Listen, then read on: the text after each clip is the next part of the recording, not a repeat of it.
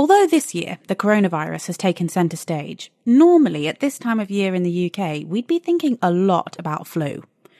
The WHO estimates that up to 650,000 people globally die each year from the flu, and one of the tools in our arsenal against it is the seasonal flu vaccine, where each year scientists make a new vaccine to try and target the specific flu virus that's causing the most damage that year. Last week, however, there was a huge breakthrough in the search for a universal flu vaccine.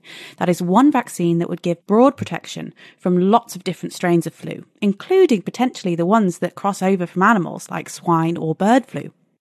I'm Eva Higginbotham, and I spoke to one of the scientists behind the work, Lynda Coughlan, which was just published in the journal Nature Medicine. The seasonal vaccines are based predominantly on targeting a protein that's on the surface of the virus called the hemagglutinin, or the HA.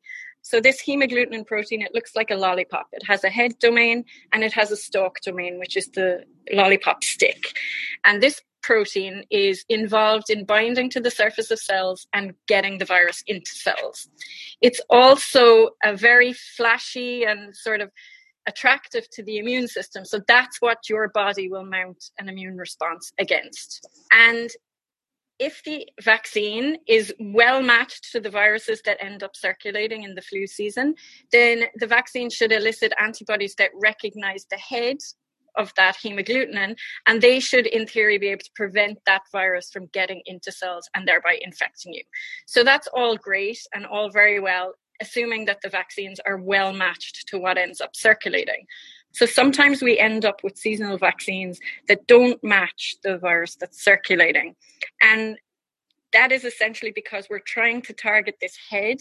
When we target the head domain, we can induce strain-specific antibodies, which will protect against the same strain, but they will be very limited in their ability to protect against, a virus that's undergone a lot of mutation. So what's been the challenge to make a universal vaccine so far?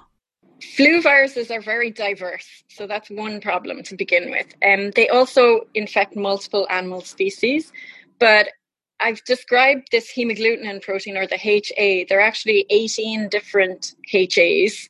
So trying to find something in common between those 18 HAs has been challenging.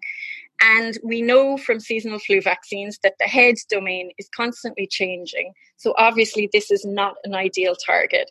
So that's sort of what prompted the idea that we should start to look at the stalk domain, or that lollipop stick domain, because it's much more similar between lots of different flu viruses. So the strategy which has been taken in this paper is to make these chimeric hemagglutinins. So essentially what that means is they've chopped the head off the hemagglutinin, and they've put a different head on top. And the idea would be that if you could immunize more than once with a vaccine that has the same stalk or the same lollipop stick each time, so it's identical stalk each time, but you swap out the heads each time, that you could somehow distract your immune system into recognizing this portion of the virus that it normally doesn't pay a lot of attention to. And if you could induce a really good immune response against that particular domain, then you could potentially have a vaccine which induces immune responses in humans that could recognize multiple flu viruses.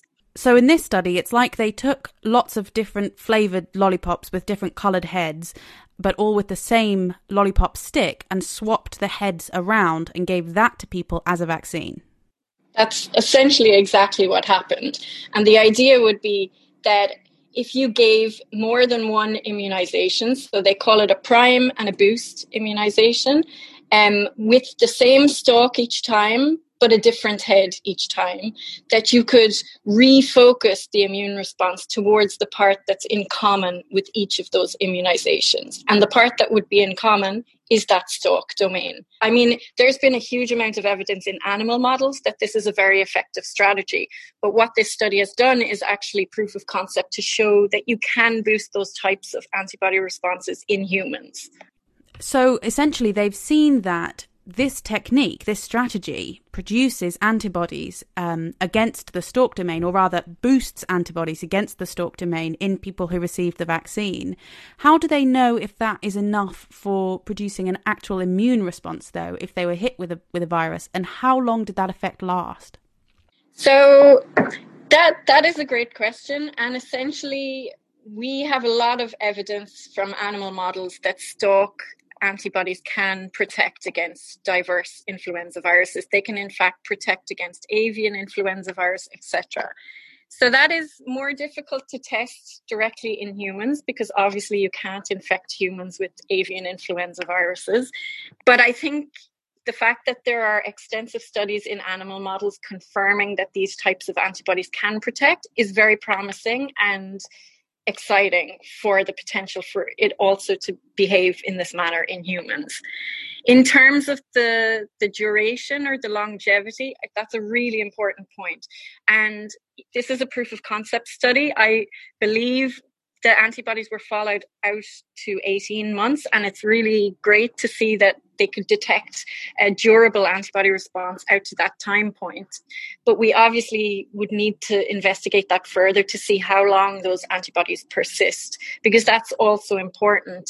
We would ideally like to develop a vaccine that's not only broad, but that elicits long-lasting protection as well. I'm sure subsequent studies will follow on and investigate these things in more detail in the near future.